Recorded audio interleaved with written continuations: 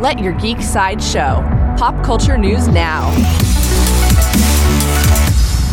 Hi, this is Andrew, and here are your pop culture headlines. New from NBC.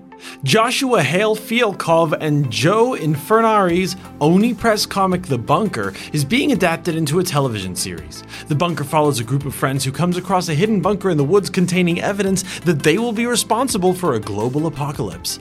There is no further news about The Bunker at this time. Coming soon from Amazon.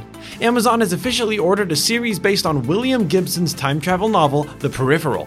The series will follow Flynn Fisher, a woman trying to hold together the pieces of her broken family in a forgotten corner of tomorrow's America. Flynn is smart, ambitious, and doomed. She has no future until the future comes calling for her.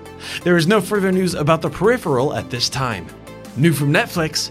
Netflix and Nickelodeon have announced a multi-year deal to produce original animated content based on the Nickelodeon library and new characters.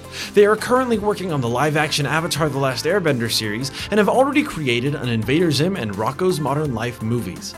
There is no further news about the Netflix and Nickelodeon deal at this time. For fans of DC, Patrick Wilson has confirmed that he will come back as King Orm, or Ocean Master, in Aquaman 2. He explained that he'll be pushing his character even further than the first movie. There is no further news about Aquaman 2 at this time. This has been your Pop Culture Headlines, presented by Sideshow, where pop culture is our culture. For even more ad-free pop culture news and content, visit geeksideshow.com. Thanks so much for listening, and don't forget to let your geek side show.